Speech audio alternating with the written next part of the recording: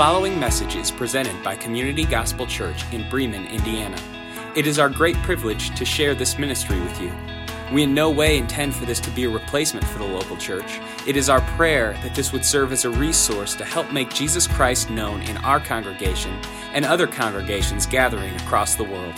For more information about Community Gospel Church, visit www.communitygospelchurch.com.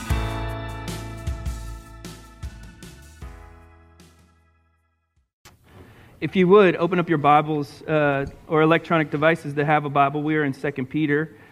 2 Peter chapter 1, and we're going to close out 2 Peter today. We'll be in verse 12 and then go all the way to 21. So 2 Peter chapter 1, verse 12, all the way to 21. I preach out of the ESV version of the Bible, so if you're kind of curious on wording, it's going to be a little different between ESV and New Living Translation is what a lot of other people read out of, and then the Pew Bibles are actually NIV. So if you see some little differences in there, that's the reason why. 2 Peter is a phenomenal passage of Scripture, and let's just back up a second and let's go to the first couple of verses to understand where we have been and kind of where we're going. Peter's already given a greeting, a formal greeting. In the New Testament letters, the authors do this. He says, grace and peace to you. Same prayer for today. And then he confirms the believer's salvation or regards to the call of salvation. God has called us to follow him through faith in Christ. And so we need to have a relationship with God through faith in Christ. If you don't have a relationship with God through faith in Christ, there's a little blue bookmark in front of you in the pew, and you can go ahead and read through that. It's just a simple question. Has anybody ever taken a Bible and shown you how you can know for sure that you're going to heaven, or I would say to have a relationship with God? And that comes through faith in Christ. And then he talks about supplementing the faith. If you look in this passage of Scripture, you'll see verse 3 through 11. We talked about that last week, of what it looks like for us to live daily, honoring the Lord with everything that we think, say, and do. Peter's writing to a persecuted church. As he writes to a persecuted church, everything that's transpiring in life, Peter is going to push back, and he's going to say, I want you to remember the truths of God's Word. Are you having hardships? Are you having problems? Remember the truths of God's Word. Are you going through a season of distress? Remember the truths of God's Word. Are you having marriage problems? Remember the truths of God's Word. Are you having health issues? Remember the truths that are in God's Word. Are you having problems with your kids? None of us ever do that, right? Remember the truths of God's Word. So let's look at verse 12, and let's just start there. He says, therefore, and if you write in your Bibles, which you can, I remember when I was little, my dad said, you can never write in your Bible. Now I realize why he told me I couldn't write in my Bible is because when we were teenagers, we used to sit in the back and write in the hymnals and the Bibles and draw pictures in them. He was saying you can't write in your Bible that way, okay? So don't draw pictures in the church Bibles, but you can underline them and study them. And so therefore is there for the reason that we just said, knowing salvation, but also the supplements of the salvation. Brothers, and you can put and sisters in there because we want to include the whole congregation.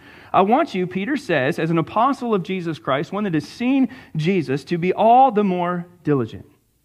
To be all the more diligent, this is verse 10, I'm just getting up to verse 12, to make your calling and election sure, for if you practice these qualities, you'll never fail. For in this way there will be richly provided for you the inheritance of the eternal kingdom of our Lord and Savior Jesus Christ. And again he says, therefore, I intend always to remind you of these simple truths. I'm going to tell you these things over and over and over and over and over again. Like a parent who berates their children. I'm going to tell you 1,000 times until you remember, right? He says over and over again, I'm going to remind you of these truths. Therefore, I intend to remind you of these qualities, though you know them, that you would establish them. Now, that's going to be a key word there for us, in the truth that you have. Verse 13, I think it is right, as long as I'm in this body, this tent maybe your passage says, to stir you up, to spur you on. This is going to hurt a little bit, but it's going to be encouraging as a way of reminder. 14, since I know that the putting off of the body, that's when we die, will be soon, as our Lord Jesus Christ has made clear to me. We don't know how Jesus made that clear to Peter, but he did. 15, I will make every effort so that after my departure, you may be able at any time to recall these things. So over and over and over and over again, Peter says, I want you to be encouraged. And how are you going to be encouraged as a believer in Jesus Christ? Number one, that you would remember God's established word, that you remember this word that God has given to us. Now, the word is twofold. There is the written word of God, that is the Bible, and there is the living word of God, that is Christ. You need to make that distinction when you study Scripture. Are we talking about the living word, which is Jesus Christ, or are we talking about the written word, that is the Bible? And what Peter says here is he's essentially talking about both. Now, he knows that his days are going to be numbered. In church tradition, it is believed that Peter was crucified upside down. When they went to crucify him, they said, Peter, we are going to crucify you. He said, you cannot crucify me like the Lord and Savior Jesus Christ. Crucify me upside down because I renounced Jesus Christ at his crucifixion. It is also believed in church tradition that Peter's wife was cut with knives and persecuted as well. He was persecuted because of his faith and preaching Jesus Christ, and he wanted the church to remember. So if you're studying God's word this morning and you are okay with it, you can circle that word established that you see in the text. That means strengthened or firm. It is the same passage that 1 Thessalonians 3 and 2 Thessalonians 2 talks about. And to be strengthened and firm in God's word is twofold. Number one, it means that we know the word of God, the living word of God, that Christ is our Messiah. We have a head knowledge of who he is, and we've accepted that head knowledge into our heart. We trust in faith that his blood that was on the cross, that was shed on the cross, is for our sin. But we also know, number two, to be strengthened and firm, we supplement the faith. That's verse 5. And so Peter says over and over again, I'm going to tell you this. I'm going to remind you of this verse 12. I'm going to refresh your memory of this verse 13. I'm going to tell you again so that you're able to remember verse 15. He's going to say it again in chapter 3, verse 1. Why? Because Peter knows that you're like him and that you're going to forget. Amen? Peter knows that you're like him and you're going to forget the truths that God has given to us. So he's pointing back to Scripture, and he is saying this one simple summary of these specific passages. He's saying, if you believe in Jesus Christ as your Lord and Savior, I want you to be established in God's word. It is not a license for you to live immorally.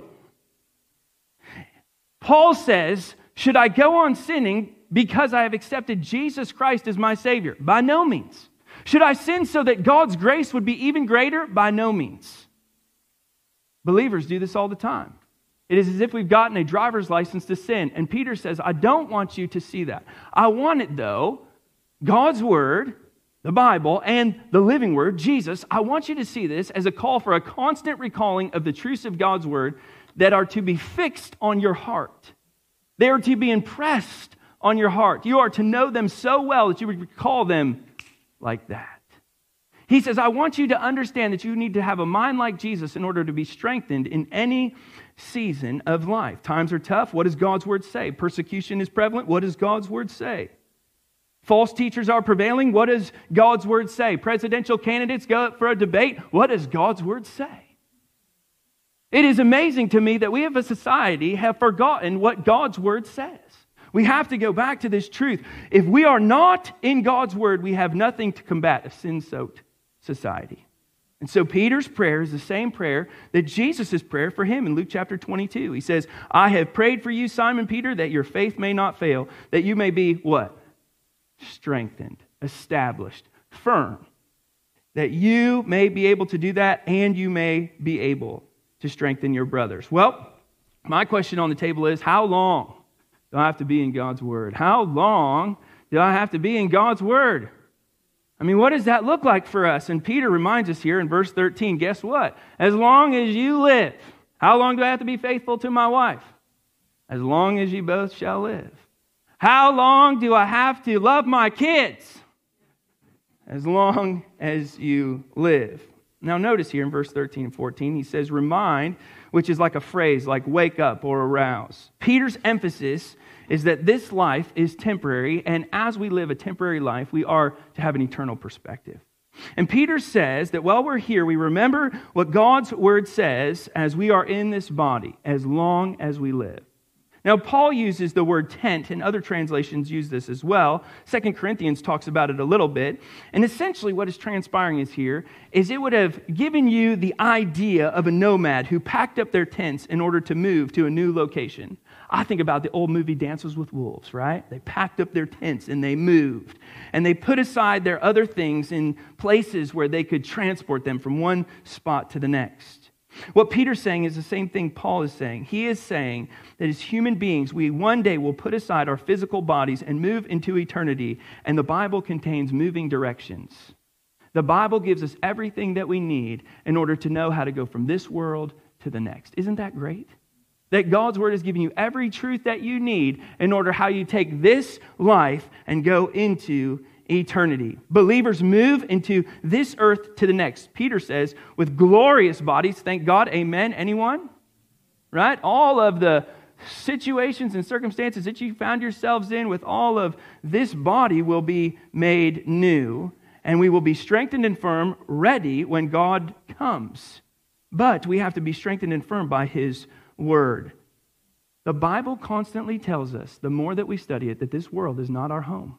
I'm just simply passing through. And the more time I spend in God's Word, the more I'm encouraged that Jesus is coming back again soon.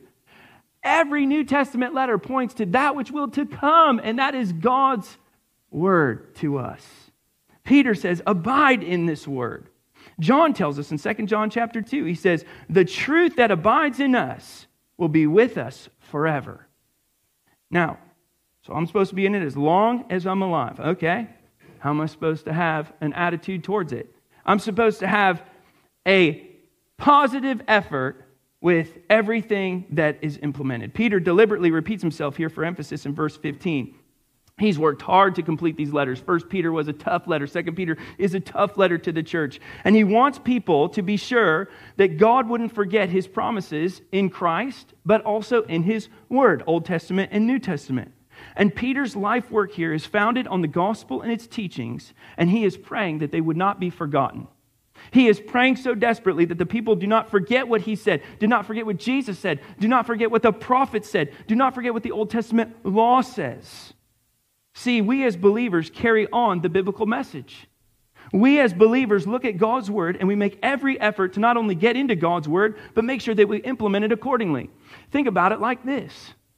The people that you come in contact with who don't know Jesus Christ as their Lord and Savior, you are a walking Bible for them. If they were to say, yes, I know what God looks like, what God talks like, what God walks like by your life, could they? Could they really see Jesus and His words to us, whether it be Old Testament or New Testament, manifested for them in their everyday life? Does it show up on your face? Are you happy about the salvation that you have received in Jesus? Or are you walking around miserable? See, Peter tells us, he says, listen, we are the walking text. We have taken the Old Testament truths and the New Testament truths and we've implemented them accordingly. We as believers carry on the biblical message. We are the encouragement for a world who desperately needs it. And so, how can we remember God's Word as long as we're alive, make every effort to do so, and to be firmly established in whatever this world throws at us? What does that look like for us? In other words, what does it look for me practically to be in God's Word, to establish God's Word on my heart? I'm glad you asked. I'll give you 4 considerations. Ready? This is the most practical application I've ever given you as a pastor. Here we go. Number 1, you need to construct a plan. You need to, as a believer, read God's Word in its entirety every year of your life. I used to get up here and I used to just give this suggestion. I'm absolutely sold on it. If you only lived one more year, you would have read God's Word one whole time. If you live 5 more years, you'll have read God's Word 5 times. If you live another 20 years, you will have read God's Word 20 times. If you live another 50 years, oh man, I can't even imagine. You'll have read God's Word 50 times from cover to cover. You need to construct a plan. Great application is the Read Scripture app. There are more than enough Bible reading plans to go around. Pick one. Read the Bible in a year. It's not that hard. Number 2, I would say you need to journal through the Bible. I've journaled through 3 Bibles so far in my life, like from cover to cover. I can't tell you what it does to sit down and to just write out my questions, my comments, my concerns. These journaling Bibles, man, you think to themselves, well, they're kind of expensive. They're like $25, $30. Heaven forbid we make an investment on our spiritual life. Number 3, people look at me all the time and they say, Pastor Jordan, I just don't like to read. Okay, God has written you a letter. He has given you a letter. He has given you a book. And if somebody who you loved and cared about died, and they gave you a book and they said, here's all the instructions that you need to know, would you look at them and say, you know what? I just didn't like to read a whole lot. No, you would go and you would pour through that letter. You would underline it. You would circle things. You would highlight things. It would be the most important thing for you. It would be the one thing you wake up in the morning and you pour over. It would be the last thing that you pour over before you go to bed. You'd open it constantly. You would be in it all the time. And what the Bible has done for us is just that. God's given you a word. And so, if you don't like to read, ready for this? You live in the greatest generation of all time. I know some of you older people, you're like, no, you're not the greatest generation. I know, I understand. We're not. I'm just making a point. You have audio Bibles. You have video Bibles. You have all the resources and tools that you need in order to accomplish this task. Don't be passive about it. Access it. There's so many applications that will get a great audio Bible. Here's what you can do. Men, I'm talking to you, okay? Because I know it's hard for you to read. You get up in the morning. You put in your little ear pods or headphones or whatever it is that you have. You get an audio Bible. You open up the actual Bible and you go like this. And you read God's word as you hear God's word. And you tell me in 30 days that your life hasn't changed immensely. You tell me that you have not changed in 30 days. You tell me that God hasn't moved in your life. He hasn't done something in your life. And some of you will look at me and you'll say, but Jordan, my life's gotten harder in the past month. Well, good. Because maybe God's working to get rid of the world and put in the word. Amen? Okay, so live it out. Fourth thing. Here's the consideration. Do not merely listen to the word and so deceive yourselves. Do what it says. God did not make this difficult in His word. There are sometimes we read God's word and we think to ourselves, I wonder what that means. And God looks at us and He says exactly what I said. 4 considerations right there on how we impress or establish or are strengthened and firm in God's wonderful word. When? When do I do this? First thing in the morning, last thing before going to bed. When do I pray? Over every meal, first thing in the morning I pray. Last thing I do before I go to bed is pray. Make God's word a priority. It's not about time. It's about priorities. It's not about time. You have the time. You just don't have the priorities. Billy Graham once said, he said, we need to encourage believers to feed on God's word. It is nourishment for your soul. You will feed on anything else but God's word and you will find yourself frustrated. But when you feast on God's word, you will find yourself full. Peter continues. He says in verse 16, he says, for we did not follow clearly devised myths. Oh, we didn't follow those things when we made known to you the power and coming of our Lord Jesus Christ. But we were eyewitnesses of His majesty. Verse 17. For when we received honor and glory from God the Father, the voice was borne to Him by the majestic glory. This is God speaking. This is my beloved Son with whom I am well pleased. Verse 18. We ourselves, he's speaking of the apostles here, we have heard this very voice, born from heaven, for we were with Him on this holy mountain. So what Peter's saying is, if you want to continue to be encouraged here, he's saying you have to trust that God has validated His word in a couple of ways. That God has validated His word in a couple of ways. Believers remember God's word, we implement it accordingly, and then we start to see that our faith doesn't rest on these clearly devised myths. So the people in Peter's time, they would look at it and they would say, these Christians, right? Negative context. They're making up a bunch of stories. They want you to believe a bunch of things. I mean, this Jesus guy, he walked on water. He sounds like the greatest magician that ever walked the earth, right? He's like, well, hold on a second. This wasn't just a myth. This isn't just something that we made up. Now, the biggest complaint that the people had in that time period was that the Christians believed that Jesus was coming back again when? Soon. They didn't give a date. This Jesus that you talk about, He's coming back again soon. Where is it? Produce this Christ who has supposedly risen from the dead. And what the believers did is they pushed back and they said, hold on a second. Our faith is not about historical facts or eyewitnessing, or it's not about these myths. It's about historical facts. It's about eyewitness accounts that we saw when the majesty of God was made known to us, embodied in Jesus Christ the Son. Peter demonstrates this. He is going to unpack his experience on the Mount of Transfiguration. For clarification of where that's at, that's Mark chapter 9.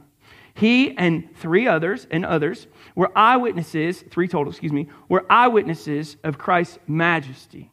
Now, the interesting word is that word majesty. In the word majesty, we see that God's glory in Christ was a glimpse of not only the fact that Jesus was God, but it was a glimpse of the glory that would come too as well. So God is essentially showing all of these men, this is exactly my son. You can trust him. You can trust what he says. But also, this is what's going to come in the future. So why do we trust that? Why do we trust these sources, or what do we trust to validate God's word? Good question. Number one, we trust these eyewitness accounts. Now, we're making a claim here for the Bible.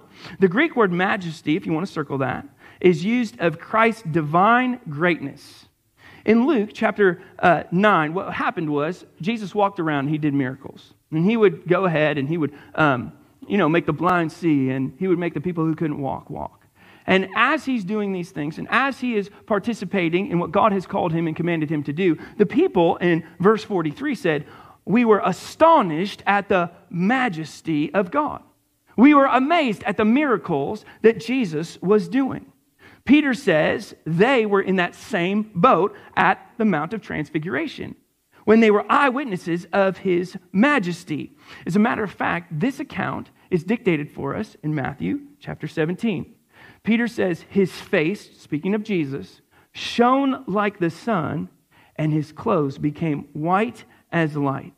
And Peter says, we were all gathered there, and we saw this majesty made known to us, this majestic glory of God demonstrated to us. And as they saw these things unpack, what he says is this is exactly what's going to happen when he comes back again soon. You'll see it for yourself. We saw it, then you'll see it, right? We saw the Cubs win the World Series. You'll see it maybe in your lifetime, right? So he says here, I want you to understand this eyewitness experience trumps expert opinions. See, Jesus, when he is talking to the woman at Samaria, she looks at it. She knows what it's like to see God in his majesty because she pens the words where she says, "Come see a man who told me everything that I did. Come see the man who I saw his majesty made known." You have that if you have a testimony about coming to Jesus Christ through faith. Come see this guy who has told me everything I've ever done, and have an opportunity to see him made manifest in my life. I'm not the same person I used to be. Peter says, we have seen the Word. John says, in the beginning was the Word was with God. This is the living Word, right? This is Jesus in his full glory. One of the greatest testimonies of Christ's divinity lies in the testimony of the saints. Now, this is interesting, right? We would think to ourselves, okay, prove it, right? What does that look like? Well, 12 disciples, okay? One betrays. His name is, anyone? Judas, okay? Glad we all went to Sunday school. We're good there. So Judas betrays him. Judas dies a painful, horrible death. It says he went and he hung himself, right? John, Jesus loved John. He dies of old age. Praise the Lord, right? So he dies at old age. What happened to the rest? Well, here's what happened to the rest. 12 men testified that they had seen Jesus raised from the dead. I already gave you the 2. Then they proclaimed that truth for 40 years, and they never once denied it. It goes on to say that everyone was beaten, tortured, stoned, and put into prison, and yet did not renounce the glory, the majesty of God. No man dies for a lie. They would not have endured that if it wasn't true. Now, I know most of us weren't alive in 1972. Some of you guys were. But Watergate had 12 of the most powerful men in the world, and they couldn't keep alive for 3 weeks. And you see 12 disciples of Jesus Christ, they are beaten, tortured, stoned, and put into prison for the gospel. That we saw the majesty of God. You're telling me, this is Chuck Colson speaking, that 12 apostles couldn't keep alive for 40 years? As a matter of fact, church history recalls, and it tells us that these men had their wives beaten and tortured. And they looked at the people who were beating their wives and their kids and their family, and they said, "Godspeed, I'll see you in a little bit. It's all going to be worth it." We can believe the eyewitness accounts. That should encourage you. These men have given testimony. They've laid down their lives for the gospel of Jesus Christ. Now, we would think it's just them, but this has transpired from generation to generation to generation to generation. We can trust the eyewitness accounts that God's word is true. Now, the other thing that we know is God's word affirms this. God's very word, as if you needed it, he still gives it. During the transfiguration, this cloud appears and we see all these guys essentially become enveloped by this, and God's verse comes. Now, I love what Peter says. You can underline this in your Bibles. By his majestic glory. Isn't that amazing? The glory of God, the majestic glory. He singles out Jesus from Moses and Elijah and the long-awaited Messiah who possessed divine authority. Now, majestic glory means the supreme and sublime glory of God. It is a name for God that's used in Exodus chapter 16 and Numbers 14. It means that God himself exalted Christ just like he did at his baptism. He gives verbal approval. Now, we would think he's just given verbal approval to the disciples, but what's he given verbal approval to? All of us. He knows it's going to go from generation to generation to generation. God's voice from heaven says, listen to him. And listening there in that context meant implementation. You didn't just listen to what somebody said, you implemented what somebody said, right? Here he says, I want you to implement God's word. I know some of you guys are hunters, right? And if I told you where the biggest bucks are, right? I told you exactly where they were located. It's hunting season. Would you go out there and find it? Of course you would. You would implement that knowledge. It's exactly what Peter's saying is we have all the keys that we need in order to pursue a life of godliness. And he says, God affirms this. Listen to the fulfillment of the law and the countless prophecies in the Old Testament. The testimonies prove true, but God's voice validates. So Peter gives us assurance to the believers to focus on this word. He said it is reliable in eyewitness accounts, and it's affirmed by God himself. And he assures us that we who have believed in Jesus Christ as Lord and Savior will see the glory of God come. We'll see it for ourselves. John Piper, I think, sums it up really well. He says, if you don't see the greatness of God in your everyday life, if you don't see the greatness of God in your everyday life, then all things that money can buy become very exciting. If you can't see the sun, you will be impressed with a street light. If you've ever felt thunder and lightning, you'll be impressed with fireworks. If you turn your back on the greatness and majesty of God that's displayed here in the text, 2 Peter chapter 1, verse 16 and 17, you'll fall in love with the world in the shadows of a short-lived pleasure. God says, no, I want you to fall in love with me. I want you to behold the majesty of Jesus Christ. He walked among you. He talked among you. He died for you. I want you as the saints to be validated by the word of God. What a high call and charge to be in his word daily. What a high call for us. Now he continues. We got to finish out the passage. Let's look at verse 19. He says, and connecting the other thing, we, believers, have something more that is sure. The prophetic word to which you will do well to pay attention to. It is like a lamp that is shining in a dark place until the day dawns and the morning star arises in your hearts. Knowing this, first of all, that no prophecy of Scripture comes from someone else's interpretation.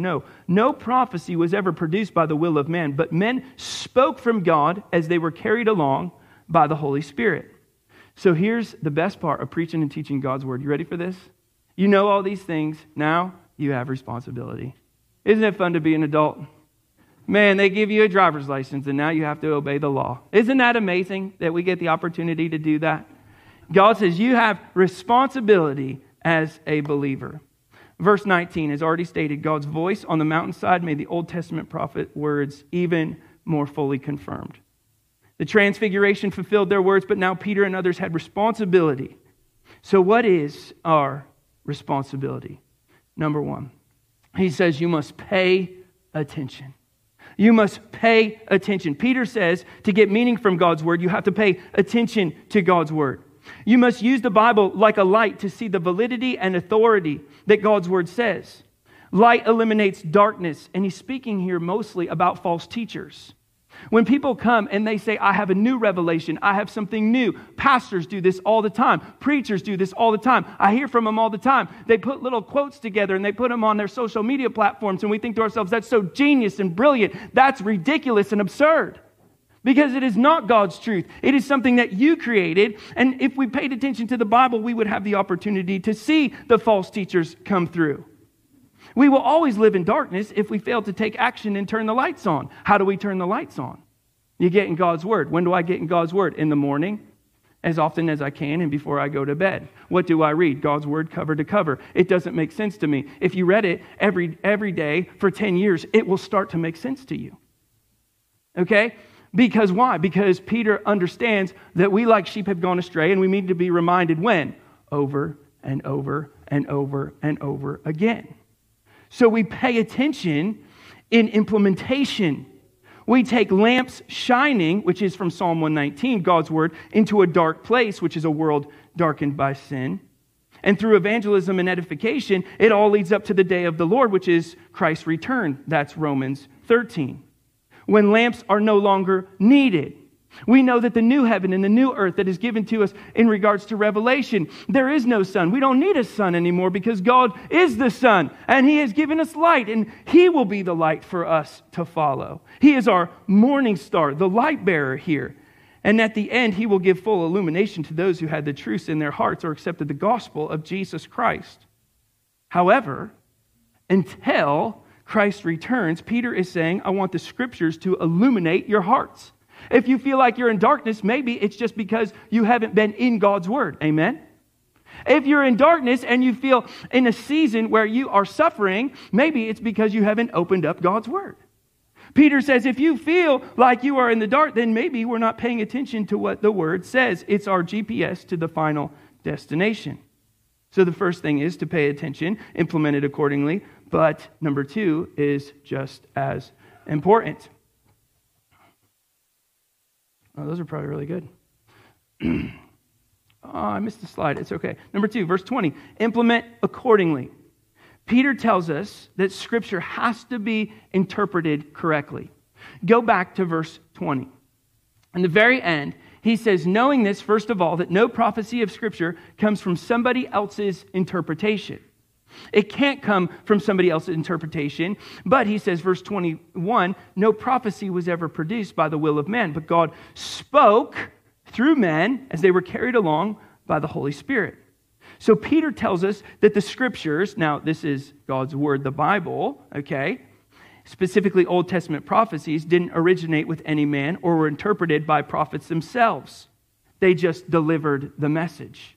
It wasn't about them, it was about the message. Same is true with the New Testament authors. It wasn't about them, it was about the message.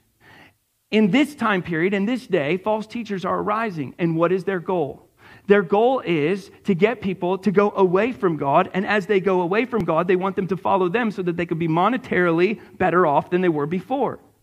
Here in the New Testament text, we realize that no author of Scripture was worried about their own monetary gain, but more for the gospel of Jesus Christ. Genuine prophets didn't interpret God's message. They simply gave it. They spoke what was spoken to them. They recorded the God-originated, Spirit-motivated words.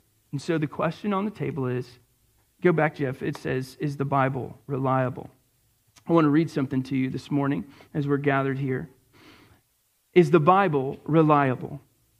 Using the same criteria by which we judge other historical books, not only is the Bible reliable, it is more reliable than any other comparative writings. Reliability is a question of truthfulness and accurate copying. Writings that are historically and factually correct and that have been faithfully persevered over time would be considered reliable. Higher levels of historical verification and better confidence in transmission make it easier to determine whether an ancient work is worthy of trust. And so on the table today, we're asking, is the Bible worthy of our trust? As it is true with any historical work, not every single detail in the Bible can be directly confirmed. The Bible cannot be called unreliable, though, simply because it contains parts which cannot be confirmed or have not yet been confirmed. What's reasonable is to expect it is to be accurate where it is checked. This is the primary test of what we call reliability of Scripture. And here, the Bible has a stellar track record. Not only have many of its historical details been confirmed, but certain portions that were once in doubt have been verified later in archaeological efforts. For example, in archaeological finds in the 1920s confirmed the presence of cities much like Ur described in Genesis 11. Skeptics doubted that existed so early. Engravings in an Egyptian tomb depict the installation of a victory in a manner that exactly matches the biblical description in Genesis 41 of the ceremonies that involve Joseph. Clay tablets dating back to 2300 BC have been found in Syria, strongly supporting Old Testament stories, vocabulary, and geography. Skeptics doubted the existence of the Hittites, that's Genesis chapter 15, until a Hittite city was uncovered, complete with its records found in Turkey. There are dozens of other Old Testament facts supported by archaeological discoveries. More importantly, no facts presented in the Old and New Testaments have been shown false. This historical reliability is critical for our trust in other statements that are made in Scripture. Isn't it amazing that God uses history to uncover what we need to know about Him slowly but surely? And here we're seeing this. Even the miraculous occurrences of Genesis have been evidentially biased that we still can appeal to today. Or evidential basis, not bias, we can appeal to today. For example, ancient Babylonian records describe a confusion of language in accordance with biblical account of the Tower of Babel in Genesis 11. These same records describe a worldwide flood, an event present in literally hundreds of forms and cultures all over the world. These sites where Sodom and Gomorrah, Genesis 19, once sat, have been found. They display the evidence of a fiery and violent destruction. Even the plagues of Egypt and the resulting Exodus in Exodus 12, they have archaeological support. Isn't it amazing that this trend continues in the New Testament, where the names of various cities, political officials, and events have been repeatedly confirmed by historians and archaeologists? Luke, who is the writer of the Gospel of Luke and the book of Acts, has been described as a first-rate historian for his attention to detail and accurate reporting. So what we know to be true is both the Old Testament and the New Testament writing, the Bible is continuing generation after generation after generation to not only be true, but encouraging. Here we see that accurate copying is also an important factor in the Bible's reliability. You need this. New Testament writings were composed within a few decades, and the events they describe far too early for legend or myth to overtake actual history. In fact, the basic framework of the gospel can be dated to a formal creed just a few years after the crucifixion of Jesus, according to Paul's description in 1 Corinthians chapter 15. Historians have an access to a tremendous number of manuscripts, proving the New Testament was reliable and quickly copied and distributed. This gives ample confidence that what we read today correctly represents the original writing. The Old Testament as well shows all evidence of being reliable. When the Dead Sea Scrolls were uncovered in the 1940s, they were 800 years older than any other available manuscripts. They compared earlier and later manuscripts and showed meticulous attempts of transmission, once again adding to our confidence that we have today, representing the original text. People meticulously wrote down God's word so that you would understand it. And we become compliant with God's word. And the question on the table is, do we take God's word to the people that need it the most? One of the reasons that I could see that God would come back is that He has gotten fed up with the complacency of the local church. That He looks at the believers and He says, it is time for you to take the word as other people have taken the word before. A few more. Those factors all give objective reasons to consider the Bible. It is reliable. At the same time, it is critically important to examine those factors in other texts we use to write our historical books. The Bible has more imperial support, a shorter time between original writing and surviving copies, and a greater number of source manuscripts than any other ancient work.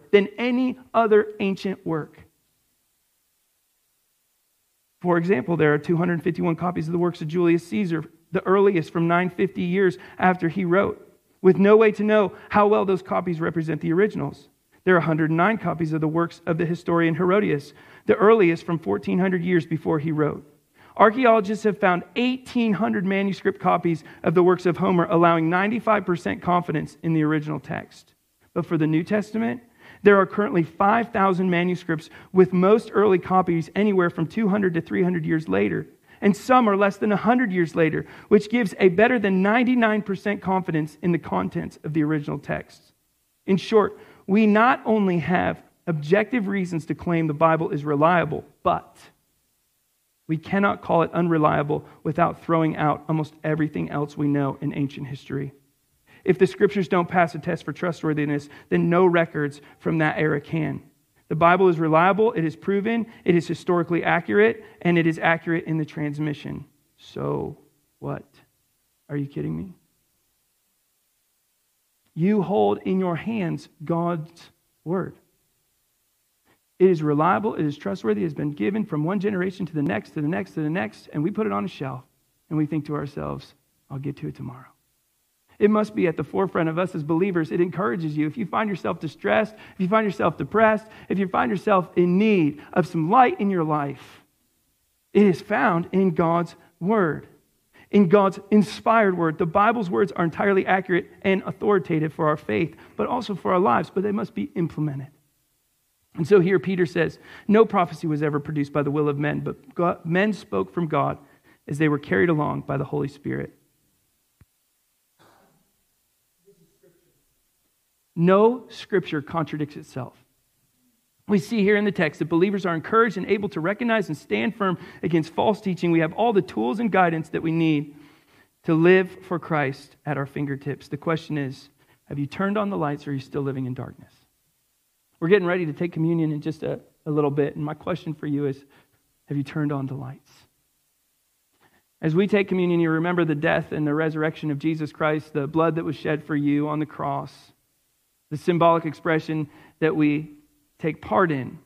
I would say when you go back to your seat and think about these things, have you made God's word central in your life?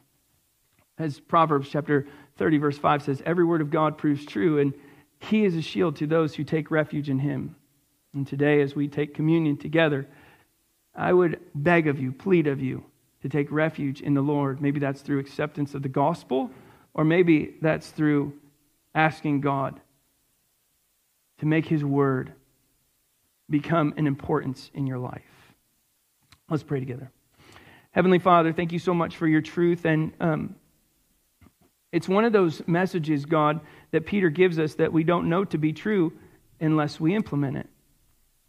It seems like the pastor knows what he's talking about, but we can find out if what he's talking about is true if we implement it accordingly. And so, God, my prayer today is that Community Gospel Church would continue to keep your word at the forefront of our worship. That this word that you've given to us, the written word, is useful for teaching and training. It's useful for instruction in all areas of life because of the living word, Jesus Christ, who has validated it, and your voice that has validated it over and over again. God, as we come to the table this morning, I ask that you would help us to align ourselves with Scripture, that we would participate in communion in regards to remembering the death and resurrection of Jesus Christ, but also the longing to be at home with you, and that we would align ourselves to the truths of Scripture, that we would plead to you, that we would continue to participate in the glorious text that you have put in our hands. Lord Jesus, I love you, and I thank you for today and for your word. It's in your name I pray. Amen. Thank you for listening to the Community Gospel Church podcast. If you would like to support this ministry financially, simply log on to communitygospelchurch.com and click the Contribute tab.